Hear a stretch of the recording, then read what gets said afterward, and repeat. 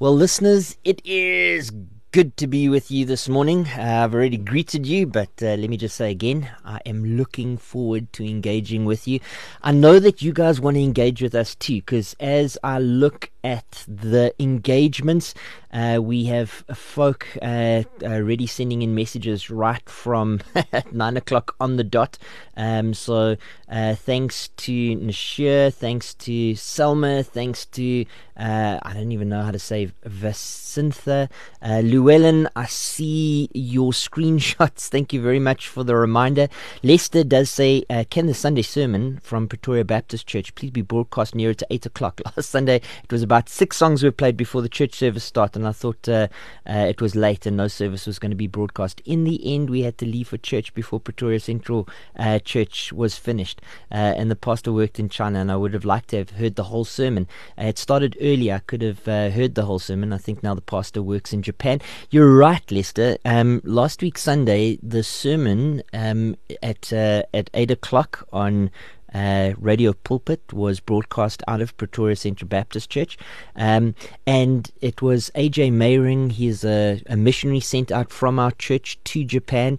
He is in South Africa on furlough. Good, godly man, and his sermon was an absolute cracker. It was fantastic. He preached out of, it's a favorite text of most people, but Isaiah chapter 6, and wow, did he just bring passion to the party. It was unbelievable. I sat under deep conviction of God. Actually, when AJ speaks, I often think I need to go into the mission field. Like, here I am, Lord, send me. He's a really gifted speaker. Lester, I will speak to our friends at the station and ask if they can put the 8 o'clock sermon on Radio Pulpit on a little bit earlier. But maybe just to say, Lester, that the sermon is podcast. So if you type in RONO.FM space Sunday sermon, you will find the podcast of the Sunday sermon, and the remainder of the Sunday sermon is available to you there. I would encourage you to go and check it out. And I would encourage listeners to listen to the Sunday sermon, but follow Lester's example and go to a local church near you, that God might be glorified in your life as you serve in a local church and are involved in discipleship at a local church. But for those of you who listen to the Sunday sermon on Radio Pulpit at 8 o'clock this week Sunday, I will do what I can to see it moved forward a little bit. I do want to say hi to Nick Loff, who says good morning fam, happy Friday. I want to say hi to Carmen, who says good morning Radio Pulpit. I want to say hi to Penny, good morning all, God is good, amen, all the time. Intricate to his nature. I mean, it's just one of his perfections, his goodness. We're not doing a Bible Q&A this morning, but man, when I think of the goodness of God, I think of a God who is good to me. Oftentimes people say, to me, God is sovereign, thinking Yes. that's the comfort, but the comforting part is God is good. Yes. And sovereign. Yeah. And his sovereignty allows him to be good at his goodwill and pleasure, even in my life. Exactly. Man. For each individual, every church.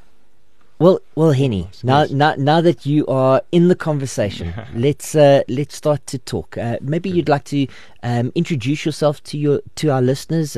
Tell us who you are. Tell us a little bit about your family. Tell us a little bit about the church that you serve. Right. I'm glad you didn't ask me about my history, but I had to start there. We've only got 2 hours today. Okay. So long history. You'll have to read it in a book someday. Yeah. So I'm Henny van Niekerk. I grew up on a farm. We have a family. My wife and children are at home, hopefully listening in. Tina, Anay, and my youngest one is now turning 6 months. He's also named Henny. Cool. We know how to clone them. So that's what we do. I'm at a church in Rooihuiskraal. Yeah. I have to get the R's right, Yeah. Rooihuiskraal. I always tell someone, we had this family game, Boereplaas. Boereplaas. Yeah. And there's this one character in the Boereplaas speletjie. It's Oom Henny van Rooikraal. Yeah. But I tell everyone I have a huis in Rooihuiskraal. So in Rooihuiskraal, you split the name and then you put the house there. I have a huis in Rooihuiskraal. So that's how the kids remember me. And I mean, maybe just describe the church that you're serving in Royerskraal as well. What kind of church are we talking about? We're talking about a church in the south of Pretoria. So I'm assuming Royerskraal is still in Pretoria. I know it's on the border of Pretoria and Midrand, Johannesburg. So it's in Centurion, close to Littleton, close to Midstream Estates, Midrand. So it's in that central sort of area. Yes. Yeah. And what kind of, I mean, there's churches and there's churches. What kind of church are you? Yeah, we're a Baptist church. We called in. Praise the Lord. You knew that beforehand, Mark. I know. So far, I know all the answers to the questions that I've given you're doing you. it for the listeners. So it's Emmaus Baptist Church. Yes. Emmaus Baptist Church. Some people don't know how to pronounce Emmaus. I don't think I'm pronouncing it right. But no, you're doing fine. When I think of Emmaus at the end of the book of John, I think at the end of the book of Luke, sorry, I say Emmaus like you just said it. Coming back to God's goodness, you see, that was one of my favorite texts growing up. That was the first sort of sermon that made my heart warm. Didn't our hearts burn as he was speaking? Yes, I love that Luke passage. 24, and where were they going to? Emmaus. Emmaus, the road to Emmaus. Okay, and so you're a Baptist church. I mean, even in terms of Baptist churches, what does that mean? What does that feel like on any given Sunday?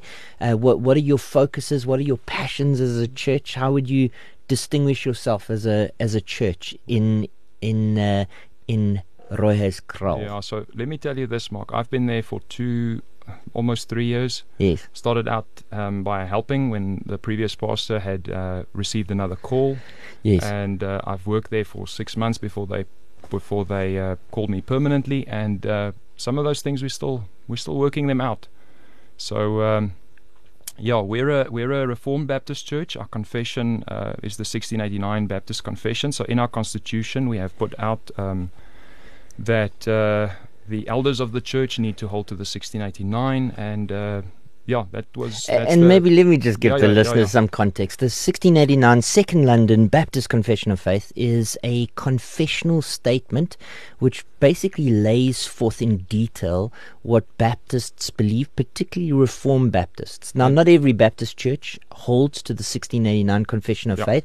I myself, I come from a very dispensational background, and often struggled with even the idea of being confessional. As I've been growing in my own faith, I've certainly become more confessional. I myself, at my previous church, subscribed to a confessional statement, the Sola 5 document, as we were a member of the Sola 5 fraternity of Baptist churches. But I have a deeper appreciation, particularly for my confessional brothers who have fences that help people understand both what they believe and make sure that they don't stray from their stated belief. I prefer to call, yes, definitely there are fences, but let me call it gates. Okay. So the 1689 is like any other confessional document. Why I like it so much is because it has the textual references with. Yes. And you know that the statement that they come up with to say what we believe is the statement made by pastors and elders who sat and who wrestled with this with an open Bible. Greatly, yeah. And then they sat and they put it down. And by the way, this is Reformed Baptist like Charles Spurgeon would have been. Yes. And godly, evangelical, powerful, passionate, spirit-filled preacher. Do you know, by the way, he's like my favorite guy from that era. Do you know, by the way, that Peter Masters has given out a copy of the 1689 with his notes and his editing. Yeah. And he's the pastor at Metropolitan Tabernacle right now, and I think he served there longer than Charles Spurgeon, but he's not the longest serving pastor. Okay. In the history of the Metropolitan Tabernacle, you would see that there are two pastors who span almost a century of ministry just between two pastors. So you probably don't know him, but I have a friend in the ministry. His name is Ross Lester. He was the pastor at Bryanston Bible Church. Yes. He went across the great ocean, because he's currently serving in the States, to go and watch a game of cricket being played at Lord's a couple of weeks ago. And one of the things that he did was he went to Metropolitan Tabernacle and took a photo on the, because I think all of us evangelical, Bible preaching, evangelism loving, spirit-filled pastors have a deep love and respect for Spurgeon. And just on that 1689. And by the way, listeners, we're actually not here to talk about the 1689, but this is kind of how conversations happen. Yes. We're going to be talking about marriage, and we're going to be talking about fatherhood soon. But on the matter of the 1689 also ties us relationally in terms of, let's call ourselves cousins with the Presbyterian Church, in that they have the Westminster Confession of Faith and the 1689. In some ways, like if you ever sat next to someone in a test and looked over at their notes and then wrote down something of their answers, I'm not advocating for copying or cribbing, but the 1689 looks so much like the Westminster Confession of Faith that they are almost peas in a pod. Let's say it this way, not copying from one another, but if they were to give the same test, the right answers are right, and where they differ, that's the wrong answers for both of them. But those right answers look so similar that someone was copying from someone, and I'm pretty sure that the 1689 came after the Westminster. But yeah, praise the Lord for godly heritage. Okay, yes. Well, thanks for that, Henny, and thanks for telling us a little bit about yourself and a little bit about your family, and a little bit about the church that you serve. I do praise the Lord for faithful churches all over our city. The longer that I'm here in Pretoria, the more excited I get about the real rich fraternity of healthy, gospel-oriented, preaching churches that there are, loving Jesus and working out their salvation with fear and trembling across our city.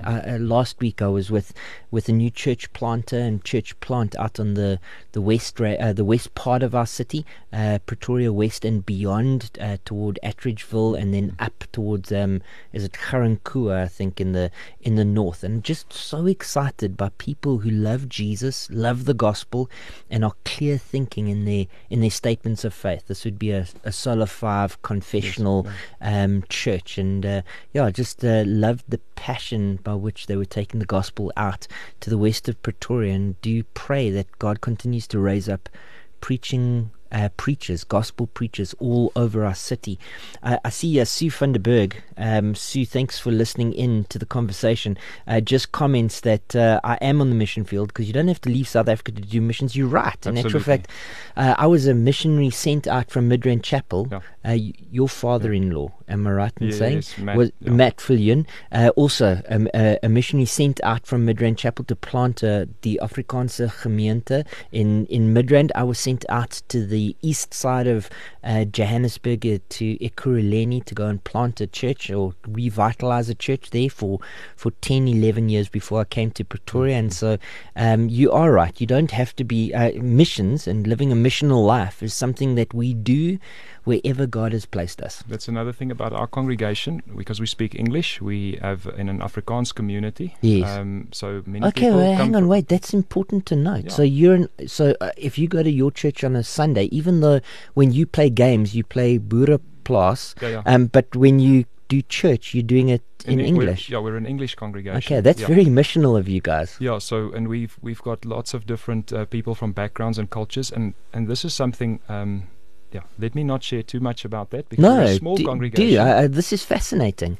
We're a small congregation. If I talk too much, people will think I'm talking about them and not to them. So come and see. Come and see and feel, because we're a small congregation. We're about 40 people congregating together. That's why I can't say too much. Yes, because everybody's story, there's only one person with that story. Exactly. Everybody knows who you're talking about. If I go into much detail, I promise them all, you can listen, I won't talk about it. But that size of 40, so the church that I joined in Ekurhuleni, there were 5 people, and we saw that church grow from 5 all the way to 2 services of 100 each, so 200 people on a Sunday.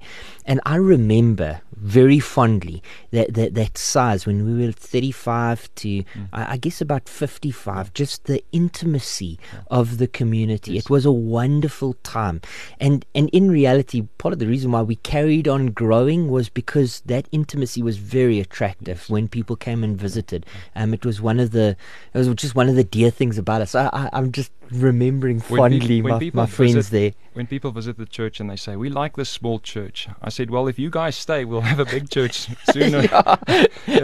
And then it won't be small anymore, and then you'll leave. My experience, though, of both church growth, because now I'm in a much larger church, and a church which is large and presently growing quite quickly. My experience of all of these church sizes, though, is that the church is God's institution, and she is beautiful when she is 10 people on a Sunday, and she is beautiful when she's 1,000 people on a Sunday. 2 or 3. 2 or 3 gathered for church discipline. She's beautiful even then. The bottom line is there's something attractive about the church, but at different sizes, she does have, you see different facets of her beauty. And I remember the intimacy of being smaller, and I remember the joy of kind of like bursting out mission of that growth phase. And I go and taste and see that the Lord is good with the believers in Rooihuiskraal, Emmaus Baptist Church.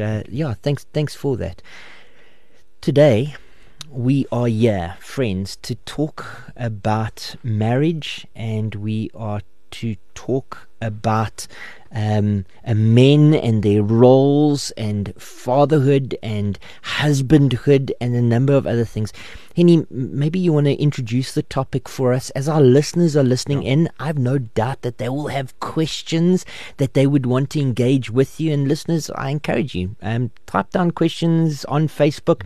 They'll come through straight to us, and we will engage with them on the show, or send them in via WhatsApp. I gave the number out earlier. It's 0826572729. What I will do is I will put the contact details into the live stream on Facebook right now, so that they're easily accessible to you. Unfortunately, you can't phone into the studio this morning. We don't have anyone who is alive sitting behind our desk. They're sitting in a remote location. Mpho listening in. In fact, Mpho is often the first person to ask a question. I enjoy the way that he engages with the show.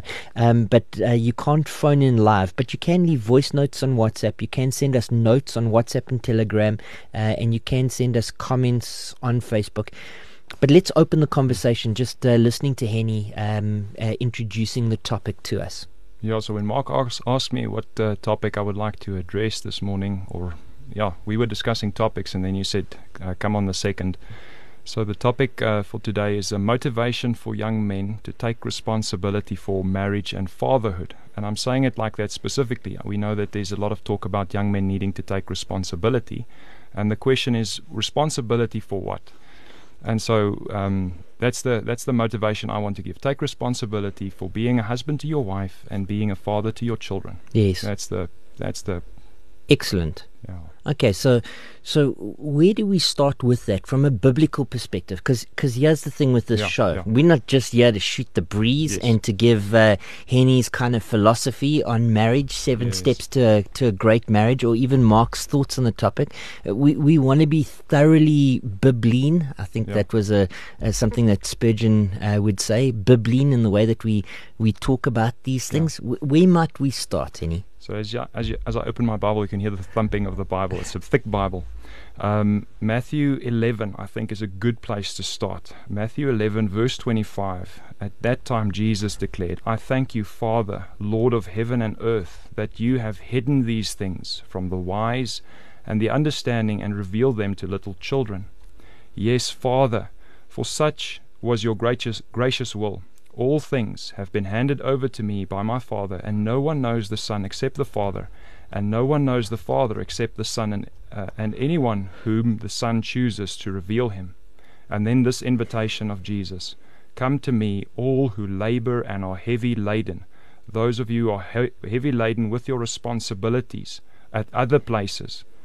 Come, and I will give you rest, says Jesus. Take my yoke upon you, and learn from me, for I am gentle and lowly in heart, and you will find rest for your souls.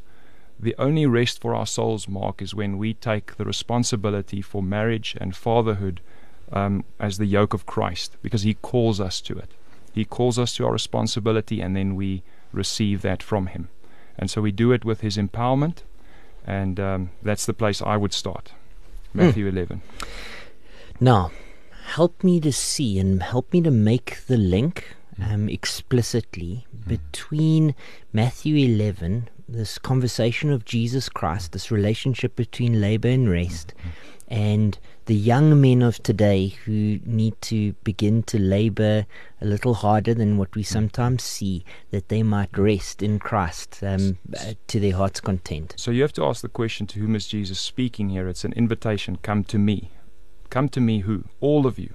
Yes. Okay. But you come as a man or as a woman, as God had made you, as a man or a woman. So men, Yes. particularly, if you think of God calling, come to me, all who labor. Men who labor counts as well as a group within that all.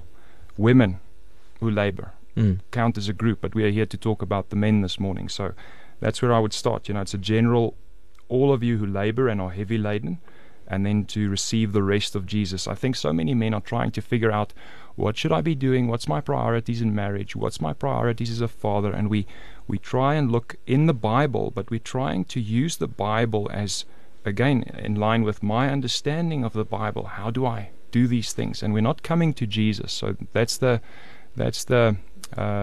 lack in today's world, that men need to go and learn how to pray, learn to come to Jesus, learn to acknowledge their shortcomings, learn to acknowledge, I am heavy laden because I'm trying to take this responsibility by myself and not take this responsibility to Jesus.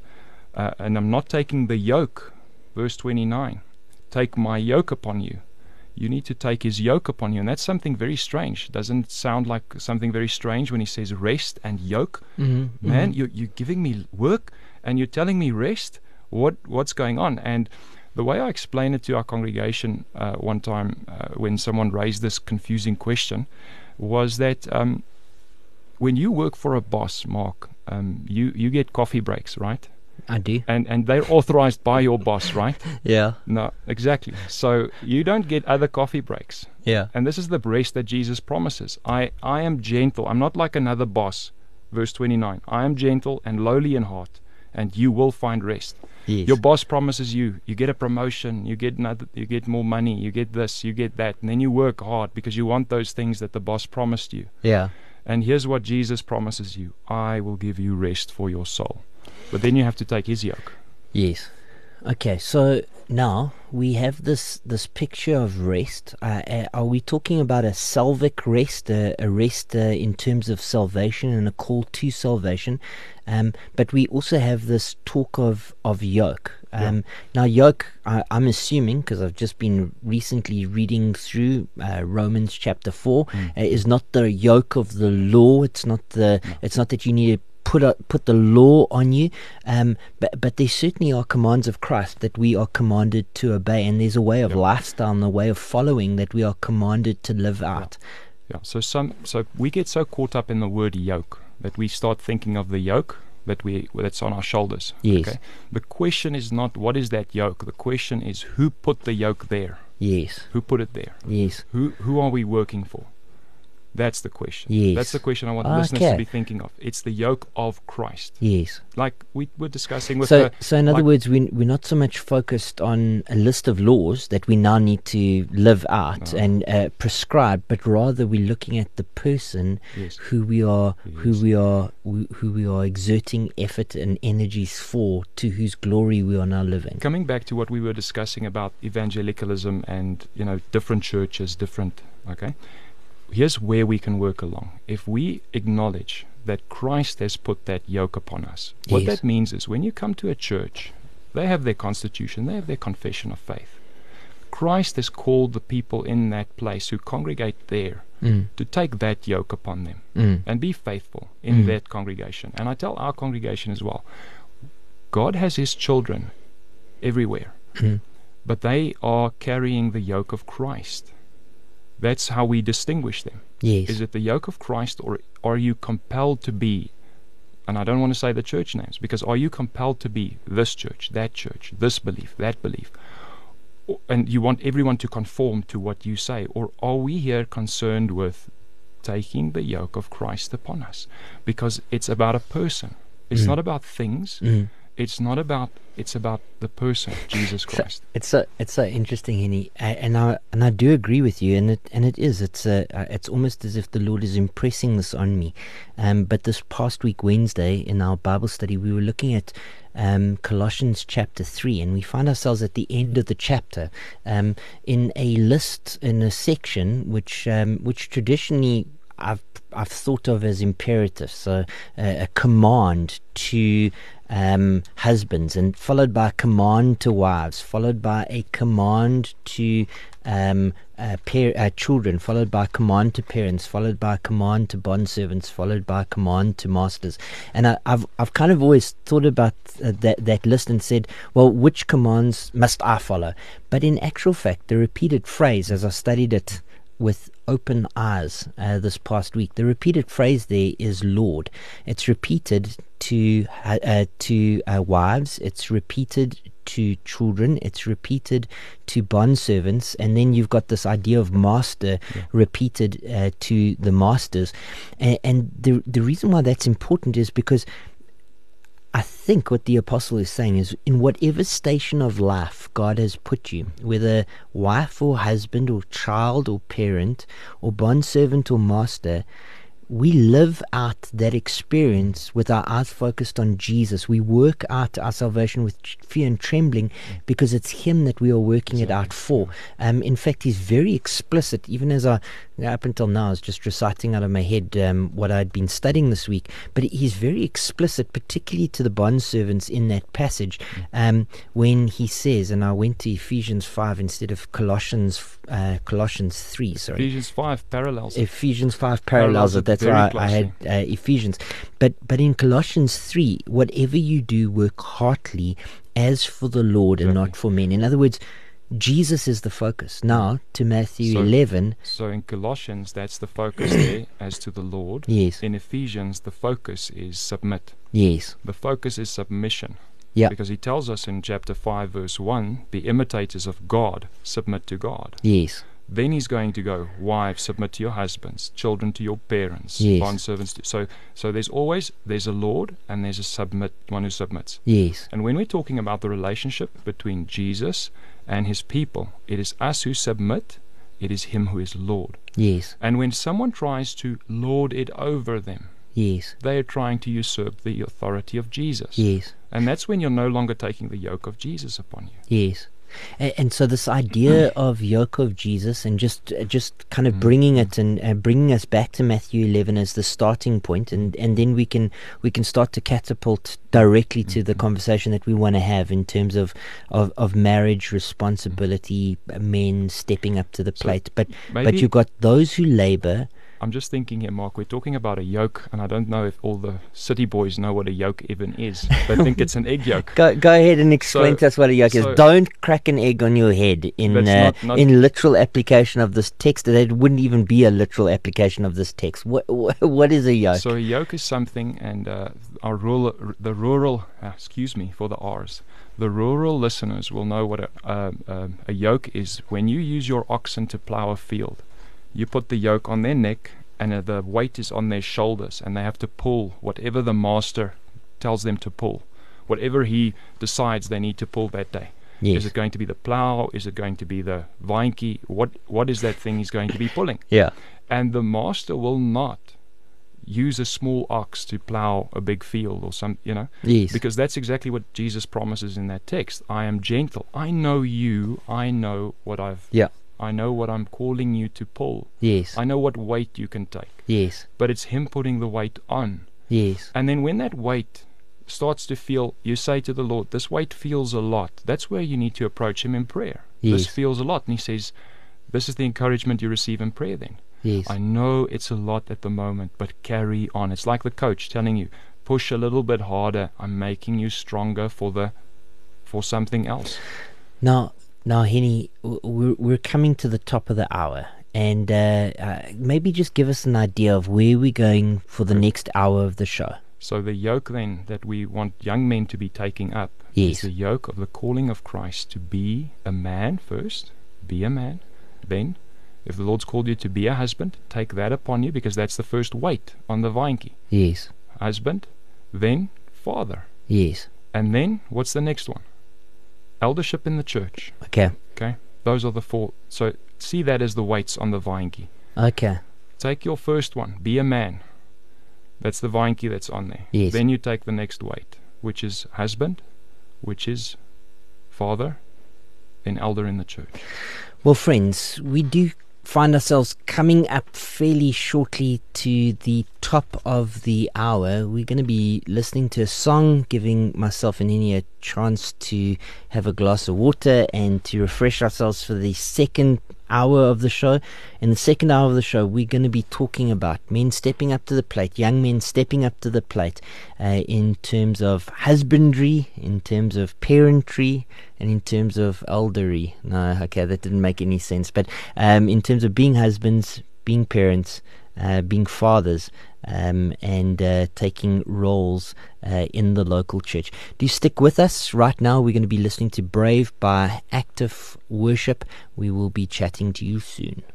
Radio Pulpit and Radio K Pulpit listeners, it is good to be with you this Friday. You are live right now on 657 AM Radio Pulpit, or 7 to 9 AM Radio K Pulpit, or Facebook Radio Pulpit Radio Console. We're also live streaming to Central Baptist Church Pretoria, as well as Pastor Mark Penrith on Facebook. We are also on DSTV, so you might be listening to us on DSTV channel 882. You might be on OpenView channel 607, and maybe you are streaming off our website www.radiopulpit.co.za. There's also the chance that you're not listening to this live. You might be listening to this on podcast. We are on iono.fm. Table Talk with Mark. However you are listening to us, it's good to be with you. I hope you enjoyed the first hour of the show. I hope that you enjoy the second hour of the show. If you are listening in right now, I'd love to hear from you. And Andre, I see the comment that just came in from you right now. Thank you so much. Appreciate that. But if you are listening in right now, always nice to know who the listening audience is. It would be great if you dropped a hi and what church you are from on Facebook. If you did that in the comment section on the live stream of Facebook, it would be great if you sent in a WhatsApp voice note or a WhatsApp note. You can do that on 082657 2729. If you go across to Facebook, I have put the telephone number into the show notes. If you're a twit, you can tweet on at 657am. However you want to engage with us, we do thank you for engaging with us. It's always fun to interact with the listening audience.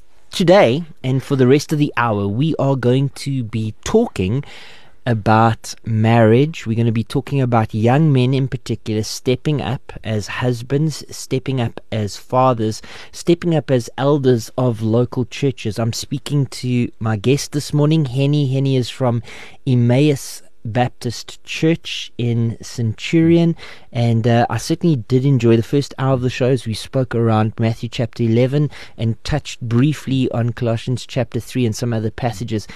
Henny, as we talk about these young men and the need to step up, particularly in the role of husband, where do you want to start the conversation? Maybe the question to ask is, what got me onto this in the first place? Sorry for kicking this leg the whole time. Love covers a multitude of sins. Thank Don't you. do it again, else we'll have to chop it off. Okay, thank Just you. kidding. Which, my leg or the table leg? No, let the hearer discern. All right, so let's talk about what got me onto this conversation in the first place, because there are a lot of societal ills. That's a hot topic again. So I don't want to dwell on the hot topic stuff. But one day I sat in my office and had to deal with an abortion case, and I had to do some research on abortion, and some of the images are very graphic when you read those things. Yes. And then you sit and you think, this little person.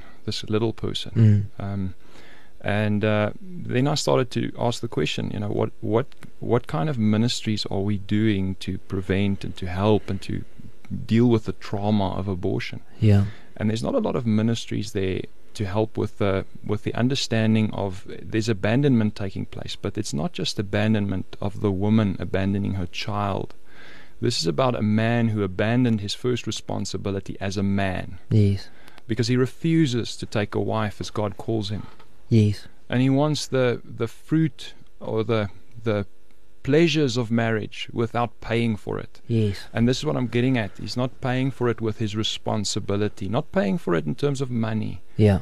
But taking that yoke of Jesus, taking that woman and saying, before the Lord I recognize that He bound us together Yes. This is not just me binding myself to every other woman out there.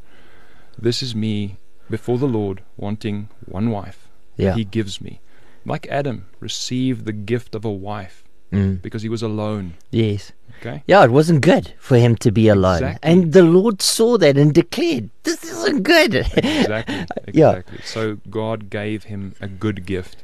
He gave him a wife. Now, as soon as you drop that phrase, being bound, it just so happens, I know what passage you're going to. Before I go there, Okay. even, we're still at Adam Yes. receiving a wife. The first thing that people tell me is, but then you start to say that the woman is the man's property. And I say, no, wait.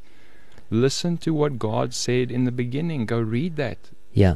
God said through Adam, because He approved what Adam said. He didn't correct him. He didn't change what he said. Yes. Adam said, and a man shall leave his father and his mother and cleave to his wife. Yes. That's good. The man is declaring, in other words, I take her as my wife. Yes. And I give myself to her as a husband. That's where the husband responsibility starts. Not taking a wife, but being a husband. That's where you take the responsibility. Henny, you spoke about being bound to a wife. I Yeah. know that you're planning on going to 1 Corinthians chapter 6. Just so happened this past Sunday, I preached from 1 Corinthians chapter 6, from verse 12 to verse 20, verse 13 to verse 20. I'm just trying to remember what the pericope was. A heavy text to deal with in a Sunday evening sermon, but so unbelievably practically beneficial for both my own heart and for that of the hearers. You know what's a big help with immorality Yes. and pornography. And maybe these just to issues. say that the passage is about sexual immorality, Exactly. and the word for sexual immorality is the Greek word porneia. Exactly. And so you immediately start to think of things like pornography. The key verse I found there is verse 12 of chapter 6. All things are lawful for me. And you'll see if you have an ESV Bible, that's in quotation marks. Yes. That's the cliche going around in the Yes, church. At that's that what they're time. holding to. We can do whatever we want. We Yeah. have freedom. We Yes. can. All things are lawful for me, but not all things are helpful, says the ESV, or profitable, says some translations. And the word for helpful and profitable there takes us back to the Sermon on the Mount, where Jesus said it is more profitable for a man to lose a limb Yeah. and go to heaven rather than to lose his soul. Yeah. So that's when you start saying I have freedom, you have to ask, what am I going to pay for that freedom? Yeah, I mean that idea of freedom, I didn't draw it out Yeah. to any degree on Sunday night, but you have this discussion of legalism, which is not the intention. In fact, we spoke about that around Matthew chapter 11, that yoke was not the yoke of the law. You have legalism, which is what it seems the Corinthians were happily willing to ignore. On the other side, though, you have licentiousness, this idea of, well, you know what, if we're saved by grace, well then let sin abound. We're saved anyway, or we're saved from the law. We're saved from the penalty of the law, and we saved. We no longer bound by the law, and therefore we get to live however we want. And how Paul addresses it is saying, my friend, it's not about legalism or about licentiousness. It's actually about the liberty that we have in Christ, and liberty has limits. And so liberty has fences. You get to enjoy sex, but you get to enjoy sex within the confines of a marriage. That's the yoke of Christ we're talking about. Yes, That's the yoke. Let Christ define Excellent. that yoke. You and I are really on the same page, Let Henny. Christ define that yoke. Yeah. And so that's exactly what Paul is reminding us. But not all things are helpful, because he reminds us of Jesus' words in the Sermon on the Mount, with all things are profitable. Yes. That's the connection there. Okay. And then also, all things are lawful for me, he says again, but I will not be enslaved by anything. That takes us back to Jesus' words in Matthew 28. Yes. All authority in heaven and on earth has been given to me. Yes. You have no other Lord. He is the master. He must give you permission. In Yeah. other words, he Yeah. must give you permission I mean, to sign a business contract. it He actually- must give you permission to go to that job. He must give. If you don't have permission of Jesus to be at the place that you are, you're not at the right place. the limits of liberty, and it does bring us back to that discussion out of Colossians chapter 3, But just- where where we live in our stations, but Jesus is our Lord. Yeah. Even those who are masters have a master who is in heaven. Yeah. Yeah. And people think limits are constraints. Okay? Jesus is not constraining us. Jesus is protecting his sheep because he's the good shepherd. Yes. When he tells you don't go close to the edge, Yeah. he doesn't put up a railing. Why? So that you may enjoy an unrestricted view of the scenery, Mm.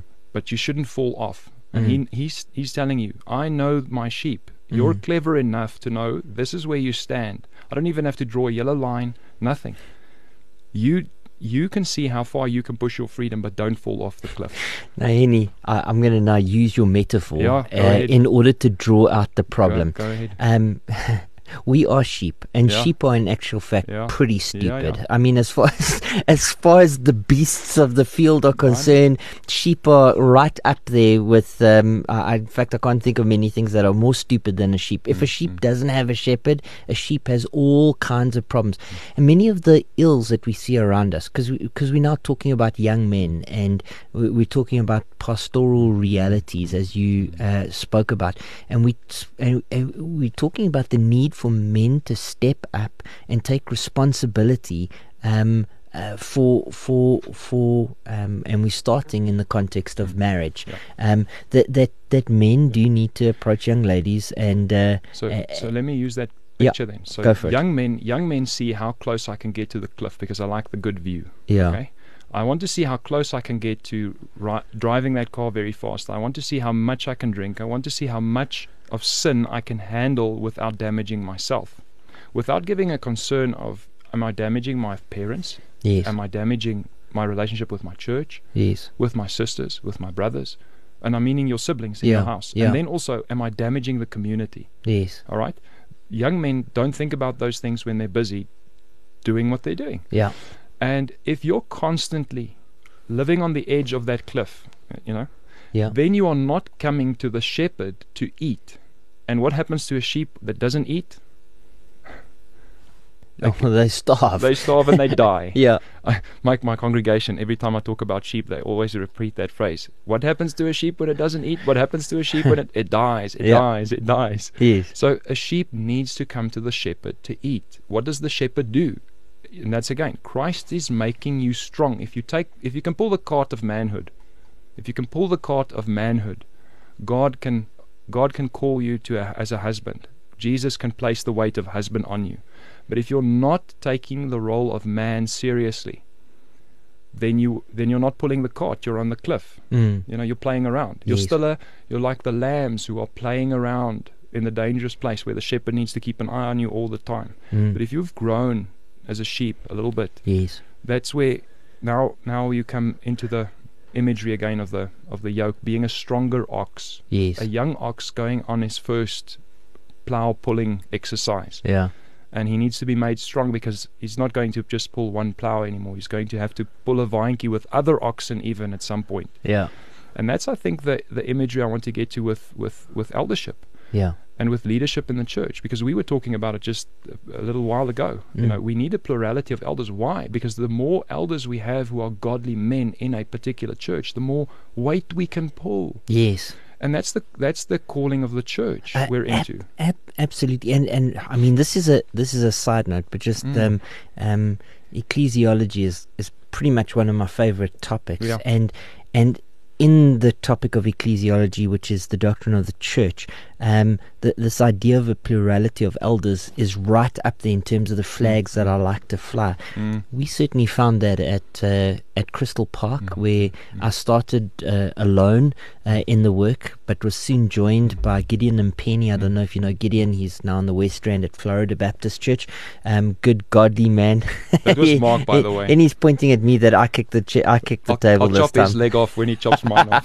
Hey, no, I was talking about the table leg. Okay, we'll do it together. So where I was going with this was that as I was joined by Gideon, and then later by Charles Farrell, and later by Warren Scott and Craig Daidu and many other men. As we were joined by other elders, so too the church grew, and there was a proportionality in terms of the growth. As I think of Central, there are 10, maybe 12 elders, if I include the full-time staff. It's in that number. I'm just struggling to think through. I'm not counting in my head right now. That's an estimation.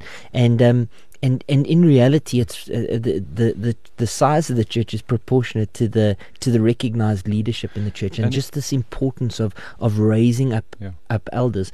Now, in the context, that becomes a metaphor for this yoking and this pulling together and this need to train up young oxen, and we're speaking about because young what men. is the burden that we're pulling? What is the burden we're pulling? And let me go to James here. First James. I think it's First James. James 1. James First 1. James only wrote one letter. Is James Jacobus? James Jacobus and James. Dienstknecht. He's the. Sorry, let me go there. James 1, verse 26. I hope I can find it in my Bible now. Well, as you find it, let me read a couple of notes from folk. Andre says, "Good morning, awesome discussion. A while back, my wife and I listened to Kosti Hin on godly husband-wives. And when we reviewed 1 Peter 3, 1-7, Colossians 3, 18-19, Ephesians 5, 22-33, and 1 Corinthians 11:3, we started seeing elements of chaos and conflict and dysfunction disappear. Praise the Lord for that, Andre. And I do want to recognize Elderine, who's listening in from Pretoria. She's at the AGS Lofdal, as well as Tinker, who's listening in from the Cape, from Robinson. Lovely to have you with us, Tinker. And Adeline, good morning, a member of Urban Life Church in Midrand. And even as I see that note from Adeline, just to remind those who won books, those who received free books, there were 6 of you, I think, last week. I didn't receive postal addresses from all of you. Folk, please do send me a postal address. If you haven't sent it yet, you can send the postal address. I think maybe the most efficient way for now would be to send it to my Facebook page. That's Pastor Mark Penrith. I will get that message and be able to forward it on to client services at Radio Pulpit. Sorry, Henny, you were going to talk to us about James chapter 1. Yeah, James chapter 1, verse 26. This is the weight that we are pulling. Yes. If anyone thinks that he is religious and does not bridle his tongue, but deceives his heart. You see, when you talk too much, you deceive your own heart. Yes. I'm religious. I go to that church. I like this thing. I like that. I like theological debates. Yeah. I give, I do, I know. Yeah, exactly. Religious. And you deceive your own heart. This person's religion is worthless. Yeah. The church should not have a worthless religion. Yes. Okay? Yeah. So the distinction is not between religion good, religion bad. It's religion. No, later on he's going to say true religion is this. Yeah, the care of widows and orphans. That's exactly. True religion or pure religion. Religion that is pure and undefiled. Meaning it's worth something. Pure and undefiled are terms used of gold. Yes. Pure and undefiled. It's pure. It's spotless. Is this before God the Father, and you notice it's God the Father. Yeah. It's God the Father there to visit orphans and widows in their affliction. Yeah. Now, if you talk about fatherhood, that's fatherhood. Yes. Because without you, what would your wife and kids be? Yeah. A widow and orphans. So you look for the fathers who've abandoned their wives. Yes. You look for the father. Whose children are they? Yeah. So Henny, I mean, we've got different listeners that are listening in even right now. We've got some young men that are unmarried that should be thinking about marriage. We need to give a little bit of advice to them. Motivation for them. Yeah, we've even got some men that are either young men or maybe not so young men that that fall into this camp of abandonment. Yeah. Let's give some counsel to them as well. So oftentimes, young men, you abandon because you feel abandoned. Okay? You feel abandoned, or you blame someone for abandoning you. I didn't have a father who taught me these things. I didn't. Now, this is where I think we misunderstood one another earlier, because I was talking about 2 Corinthians 6. Okay. Because 2 Corinthians 6 gives us a promise from God Yes. in that feeling of abandonment. Yes. Because no matter if people abandon you, Okay. all people can abandon you. Yes. And the Bible tells us that oftentimes everyone will abandon you, because you need alone time with the Lord, with God. And so 2 Corinthians 6 tells us in verse 16 this: what agreement has the temple of the living God with idols? For we are the temple of the living God. And he's talking to the church there, again, the church. Yeah. And he's making this promise from the Old Testament. And just drop down your eyes to verse 18. The promise: I will be a father to you. Now that's very interesting, because that I will be a promise to you, I will be a father to you, is a promise given to King David. Mm. And now that promise is applied to the church. You see that? Yes. So he's saying, we are the temple of the living God, as God had said. I will be your father, and you shall be sons and daughters to me. Are we as Christians truly abandoned? Well, the answer there is no. No, because No, we have, we a, have father, a father. we have a brother, Jesus Yes. Christ, Yes. and we have the person of the Holy Spirit. Yes. Not the, because people think the And Holy Spirit even- is just the vape. The power of the Holy Spirit. What is the power of the Holy Spirit? What is the power of the Holy Spirit? How does the Holy Spirit draw you to the Father and to the Son? It is through your hearing. Romans 10. How will they believe if they do not hear? How will they hear if no one preaches? Where does the Holy Spirit grab you? By the ear. Yeah. The question is he going to grab you by the ear with the sound of his voice? Or is he going to grab you by the ear by pinching it? Mm. Because he's grieved by you. Yeah. Okay? And how does he pinch our ears? That's when you see young men walking around with earphones all the time, because they're drowning out the world. They're trying to work things out in their own mind. Yeah. And so we're drowning out everything. You feel that pinch, and everyone walks around wincing because I can even hear your music. Mm. That's the Holy Spirit grabbing you by the ear. If you don't use your senses for the right stuff, then you don't deserve to use them. The Holy Spirit's telling you. Yeah.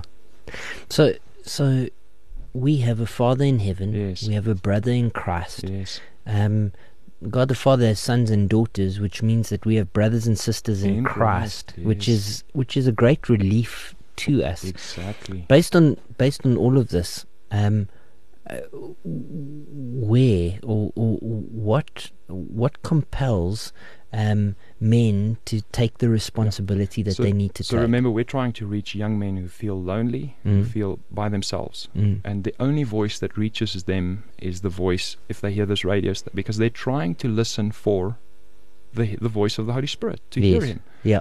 And they'll only hear it from the Word of God. Yeah. And the Holy Spirit will then tell them, go to Jesus. Why? Because they've not come to Jesus to receive forgiveness of sins. They've not repented. They've not come to Him to receive that gift of work. Yes. Because before you repent, you're not working for Jesus. Yes. You're in your sins, and you're in the world, and you're working for your own lusts, and that's what Christ has come to set us free from. Yes. Is from worthless work to Yes. do work that will last. Yeah.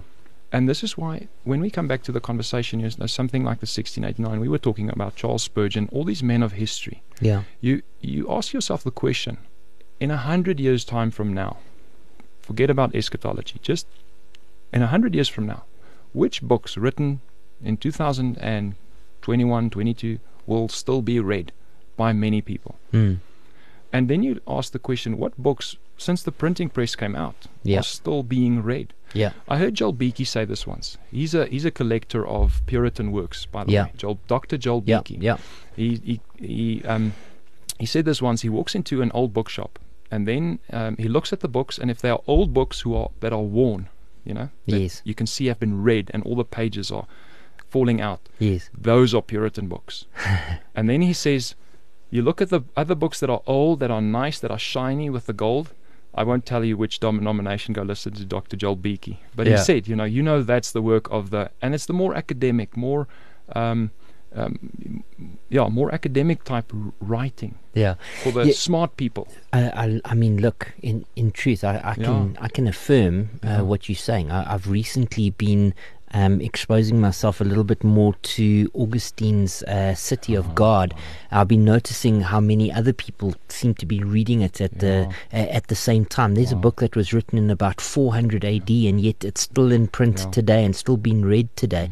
When we think of the Puritans, when you ask the question, what book's written today will be around in 100 years' time, my mind immediately went to a book written by Dane Ortlund recently, A Gentle and Lowly, which just happens to be out of Matthew 11.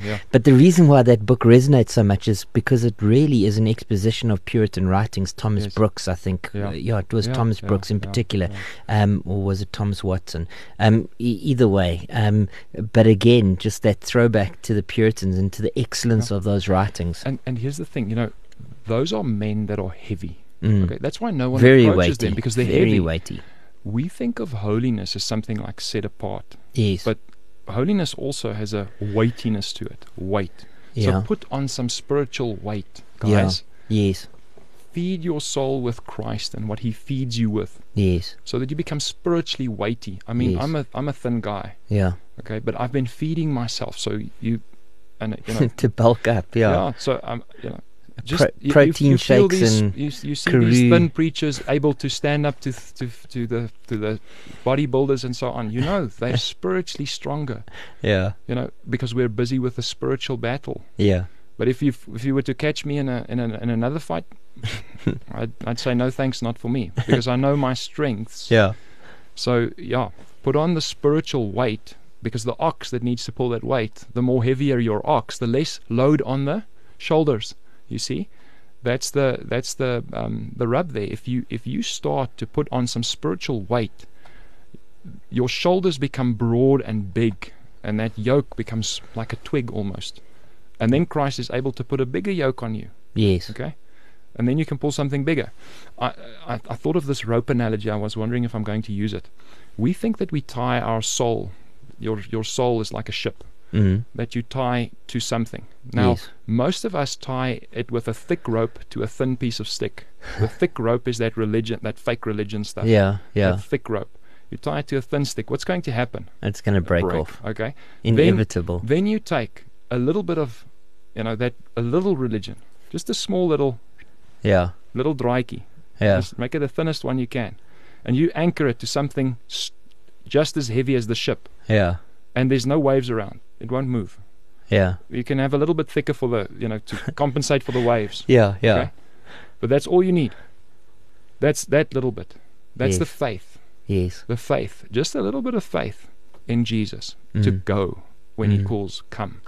That's what you need. So I'm preaching on Romans chapter 4 this Sunday. This Sunday is going to be our church camp, and so Charles will be preaching at our two campuses. I'm going to be preaching at the church camp. I'm preaching on Romans chapter 4, and the whole focus of Romans chapter 4 is faith. Really, the faith of Abraham, the faith of David, how faith is a gift, how faith is a blessing, how faith is the promise, and just the absolute intricate importance of faith in our lives. Can I take our listeners to Hebrews 13? Yeah. Because Hebrews 13 continues the conversation from 11, or continues the discourse from chapter 11. Which is obviously the faith wall. The faith wall, yeah. So many people I ask them, do you have faith like Abraham? Or do you have faith like one of those men mentioned there? And people tell me, no, I don't. I don't have faith like. And oftentimes I see this because they tell me, I don't have a faith like yours. Faith in Christ is faith in Christ. You either have it or you don't. Yes. It can be big, it can be small, but faith in Christ has a certain quality to it, just like gold. Yes. You can have a little bit of gold, you can have a lot of gold. Yes. But gold is gold. Yeah. And it's equally valuable if you have a lot of it or little of it. Yeah. Because it's measured according to the weight. Yes. Okay, so that's the worth and worthlessness we were talking about.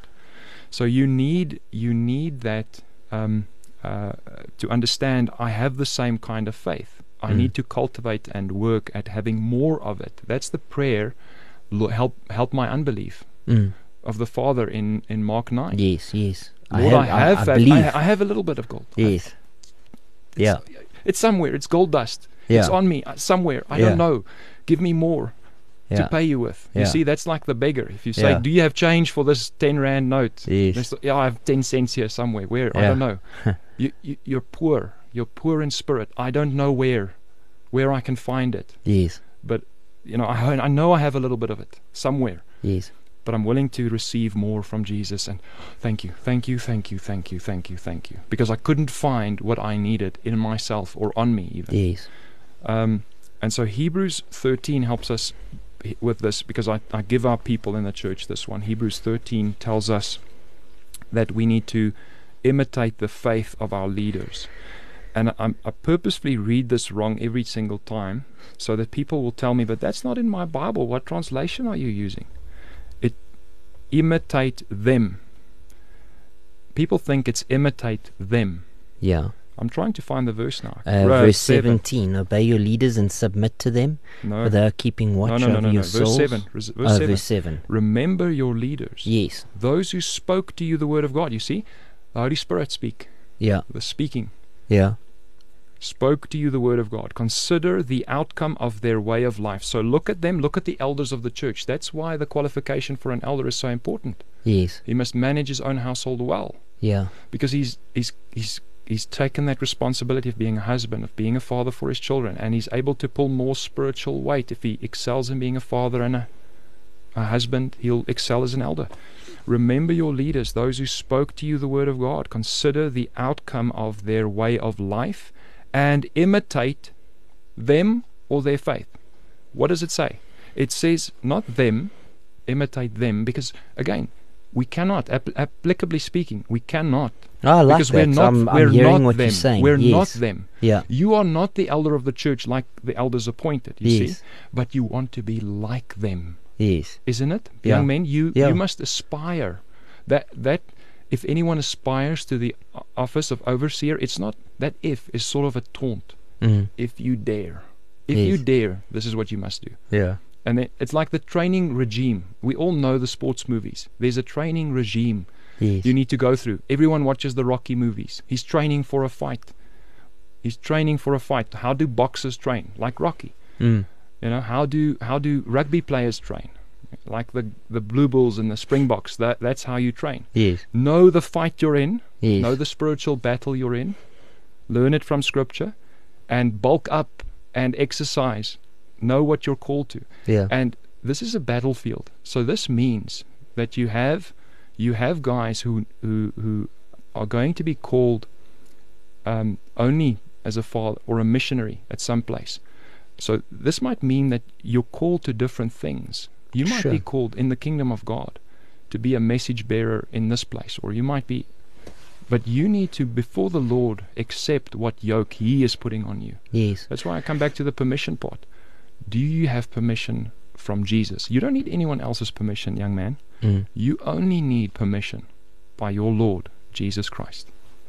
So now, the metaphor has been, we've kind of used this extended metaphor of a young oxen taking on a yoke, Jesus Christ being the yokesman, and we've spoken about the need for us to grow and to bulk up that we might take on greater yokes. We've spoken about young men and the yoke of husbandry, and how this is a positive thing. I want to keep us Sure. straight. It's one Go yoke. for it. It's one yoke. Yes. It's one yoke. So it's the yoke of Christ. It's So the weight one- that changes. It's the weights that change. Sure, Okay. sure. Yes, yeah, no, that's very sorry, helpful. otherwise That's a very well-made point. Otherwise, what we think we can do is, because this is why we are burned out, because we think, I have a yoke at work, I have a yoke in my house, I have a yoke, so every place I go, I just push it a little bit forward, push it a little bit. I have the yoke of Christ constantly. Yes, That's what integrity is. yes, That's what integrity is. I always carry the weight of Christ, yes, wherever I am. yeah. We always carry the weight of Christ, and the reality is what He calls us to pull. That Yeah. changes depending on our vocation or our station. Depends or our, on Him, Yes, because it's upon His Yeah. calling. yes, I don't get to choose. That's why I ask Him permission all the time. That's why I need to pray so much. yeah. Because I need to be constantly in prayer with Jesus.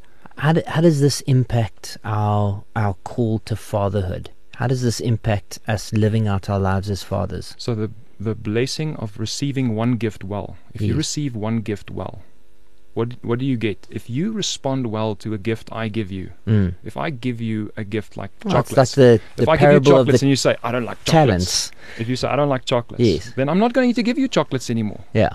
I might never give you chocolates. Well, or- Henny, I or want any you to other know I gift. do like chocolates, and you're welcome to give me chocolates Okay, all I'll the keep time. the biltong for myself. and Oh, give you the okay. chocolates. Hang on, wait. Biltong trumps chocolates. We all know So, that. so what you have is one gift received well. Yes. Okay, husband receiving a wife well. Yes. What does the Lord do? He blesses you Yes. with children. Yes. Then you become a father.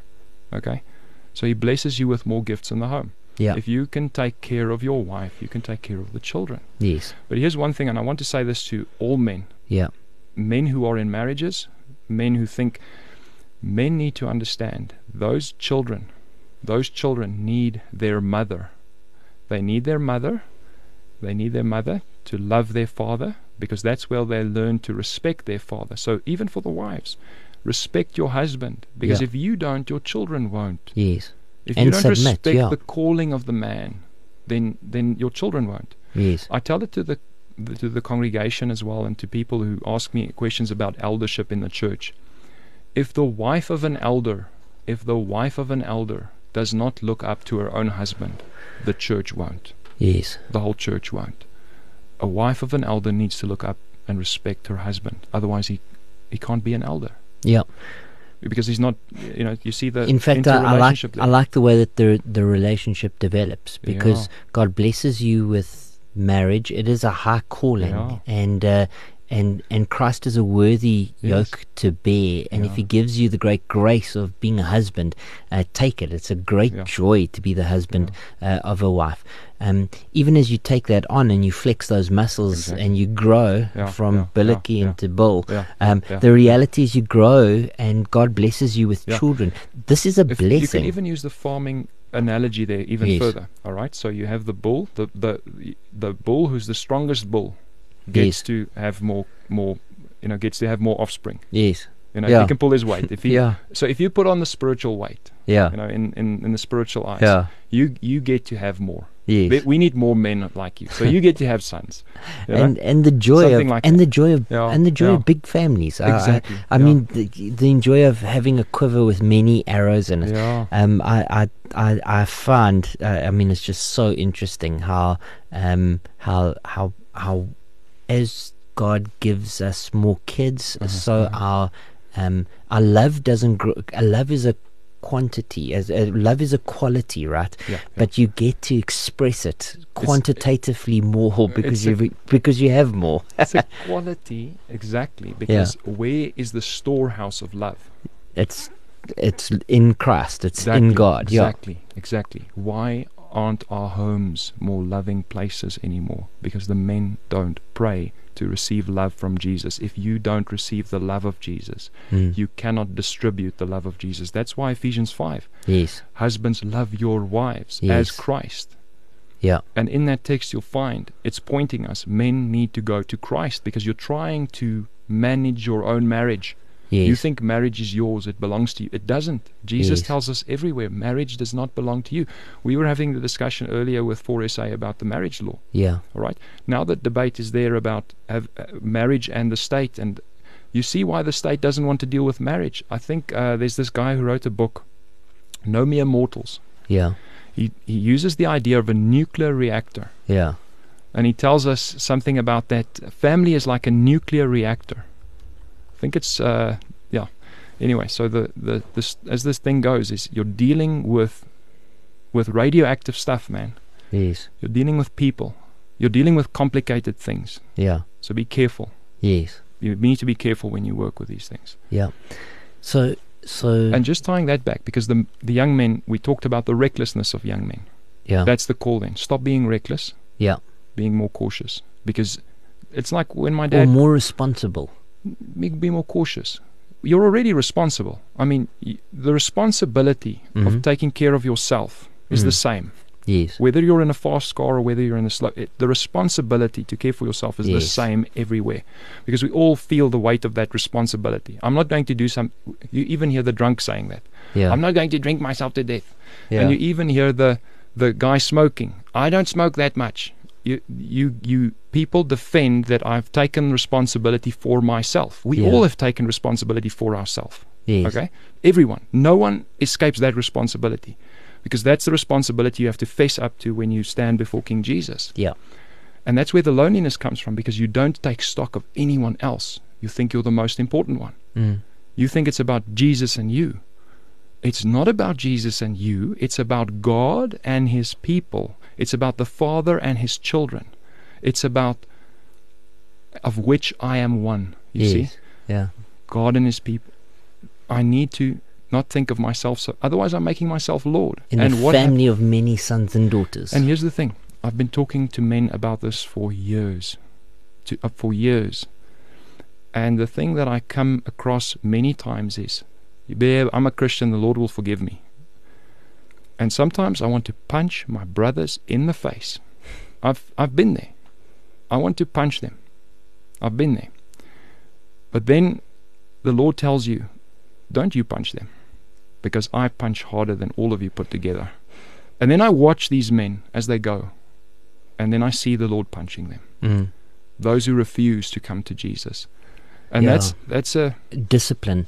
I mean, the reality is we have a God who, a Father in heaven, and what kind of good father wouldn't discipline his children? And in reality, for those who refuse to bear the yoke of Christ in a way which is God honoring, discipline surely comes. The goads that prick the oxen. If we can talk about the elephant in the room, because we all know Jordan Peterson started with this kind of stuff. Yes. I've listened to some of his debates and things. Yes. And I've often wondered, what's the one thing that's missing from all of his because he has a lot of good stuff to say. Yes. But the one thing for me that broke the camel's back for me was when he had a conversation with Sam Harris. Yeah. He was talking about Sam Harris called him out. He said, you what you're saying is that religion is for the dumb people down there. We intellectuals don't need it. And he's saying, to one degree, I am saying that. Yeah. So what he's doing there is he's saying, to one degree, I am saying that that I'm too smart for this kind of stuff. Yes. Okay. And that's a bit arrogant, of arrogance there. Yes. I refuse to come to Jesus. Yes. But here's another side to that man. I refuse to come to Jesus on your terms. Yeah. And that's perfectly right. Yeah. That's perfectly right. We shouldn't come to Jesus on anyone else's terms, not even my own. Yeah. You don't get to make the terms and conditions when you come to Jesus. Yeah. He makes the terms and conditions, and you just need to read them. How many men think you sign up for something, and then you say, well, I haven't read we don't read the terms and conditions. We just tear it up when we don't like it. Okay? And that's exactly what we do with the Bible. We think we sign up to Christianity, and then what we find out, no, I don't like that bit. We tear it out. Yeah. By the way, I can tear my Bible because I know exactly where I make marks in my Bible. I don't write with pen. I crease my Bible. And anyway, So Henny, as we speak about marriage, as we speak about being a husband, as we speak about being a parent, maybe we can end just in terms of this call, even on young men to shape themselves toward being elders, towards being leaders in the church. And I mean, we talk about elders, but in effect, we could talk about the officers of the church, the elder, the deacon, and the need for local churches to have recognized leaders in them, that they might be strong. I think of Paul's call to Timothy and to others to follow me as I follow Christ, and just we don't seem to have a lot of followers right now in our culture, sometimes in our churches. We have a lot of followers in our culture. Yeah. We have a lot of fans, we have a lot of followers. Yes. Yeah. Okay. We have a lot of fans, we have a lot of followers, but what we don't have is seriously committed terms and conditions. I sign my name at the end of the page, kind of stuff. We don't need fans of the Bible. We don't need followers of the Bible. Yeah. We need followers of Jesus. Yes. We need followers of Jesus who read his terms and conditions. Yeah. And say, that's for me. Yes. And sign your name there. Yes. To say, not just claiming promises. Okay. Yeah. Because that's easy to do. Yeah. I claim even Jesus was tempted to claim a promise in Matthew 4. Yes. Jesus was tempted. Claim a promise because God promised you, said the devil. And Jesus recognized, I am not going to submit to the devil with Yes. with the promise of God. Yes. And don't fall for it when your pastor or your elders do such things. Mm. Because what we do is we make up a little package and say, here's the promise of God. And when you open it, when you open a bad present, what do you get something like crackers or, you know, Yeah. that's a worthless gift. Yes. It's packaged nicely. Yes. You want the packaging to be as plain as ever, but the gift inside to be the most marvelous thing. Yes. And so, not just claiming promises from the Word, but signing your name to when Jesus says, whoever does this will get this. You say, I want to be that whoever. Yes. When Jesus says anyone who, then I say, I want to be that anyone. My allegiance is with my captain and commander. So read your gospel again. Read it again. From Matthew to John. Read all of them. Because they don't all have the very same all who or whoever does. And think deeply. Read carefully through the terms and conditions. And we talked about this on another day. It was vrymoedigheid is the Afrikaans. I can't for the life of me find an English word. It's not confidence. Yeah. It's a freedom of your emotions and affections. It's not confidence. It's that freedom of your will, that religious affections almost of Jonathan. Yes. It's that kind of. You need to not doubt when you sign your name there. You have to really be able to freely say yes. I see the benefit. I see the benefit. So Henny, as we wrap up our discussion, because we're coming to the top of the hour. I can't believe it. We're going to need to be signing off soon for news and for kind of closing songs and things. But as we come to the top of the hour, just in terms of the whole conversation that we've had this morning, how would you go about summing up what we've been talking about? Summary. This is a biblical summary of the whole Bible. Yes. Just for some men to just take a Bible and start doing this. Just read to see what it means to be a man. God calls us, He makes us as men. He calls us to step up to the plate and be what He made us to be. Be men. Mm. So don't reject what God has made you. And now I'm entering into another transgenderism. Yeah. Homosexuality, all of those topics are tied in with that simple statement. So you have this simple statement, God made you to be, so be. Accept that. Okay, and then the next one is take up the calling as a father when He does provide for you a wife. And we men, we go about it. You see a nice lady, you think, well, I like what she's communicating through her dress, through her speech and all of that, I'll consider her. Okay. And then you see I have a certain type. We talk about that. Men have a certain type. He has that type. But then the question is it your type or is it the type that Jesus has? Go read Proverbs 31. Go read. What does God call women to be? Go ask some sisters in Christ. 1 Timothy chapter 2. Another great place to go. Yeah, and 1 Peter 5. What does God call you to be married to? Okay? So that's one of the things you need to do. If that's... Don't go looking for the red hair or the blue eyes go and look. This is what I need to find in a wife. Yes. Because that's part of the terms and conditions. Yes. I need to read. This is the promise. God promised me a wife. What kind of wife does He promise a godly man? And then you have to plug it in.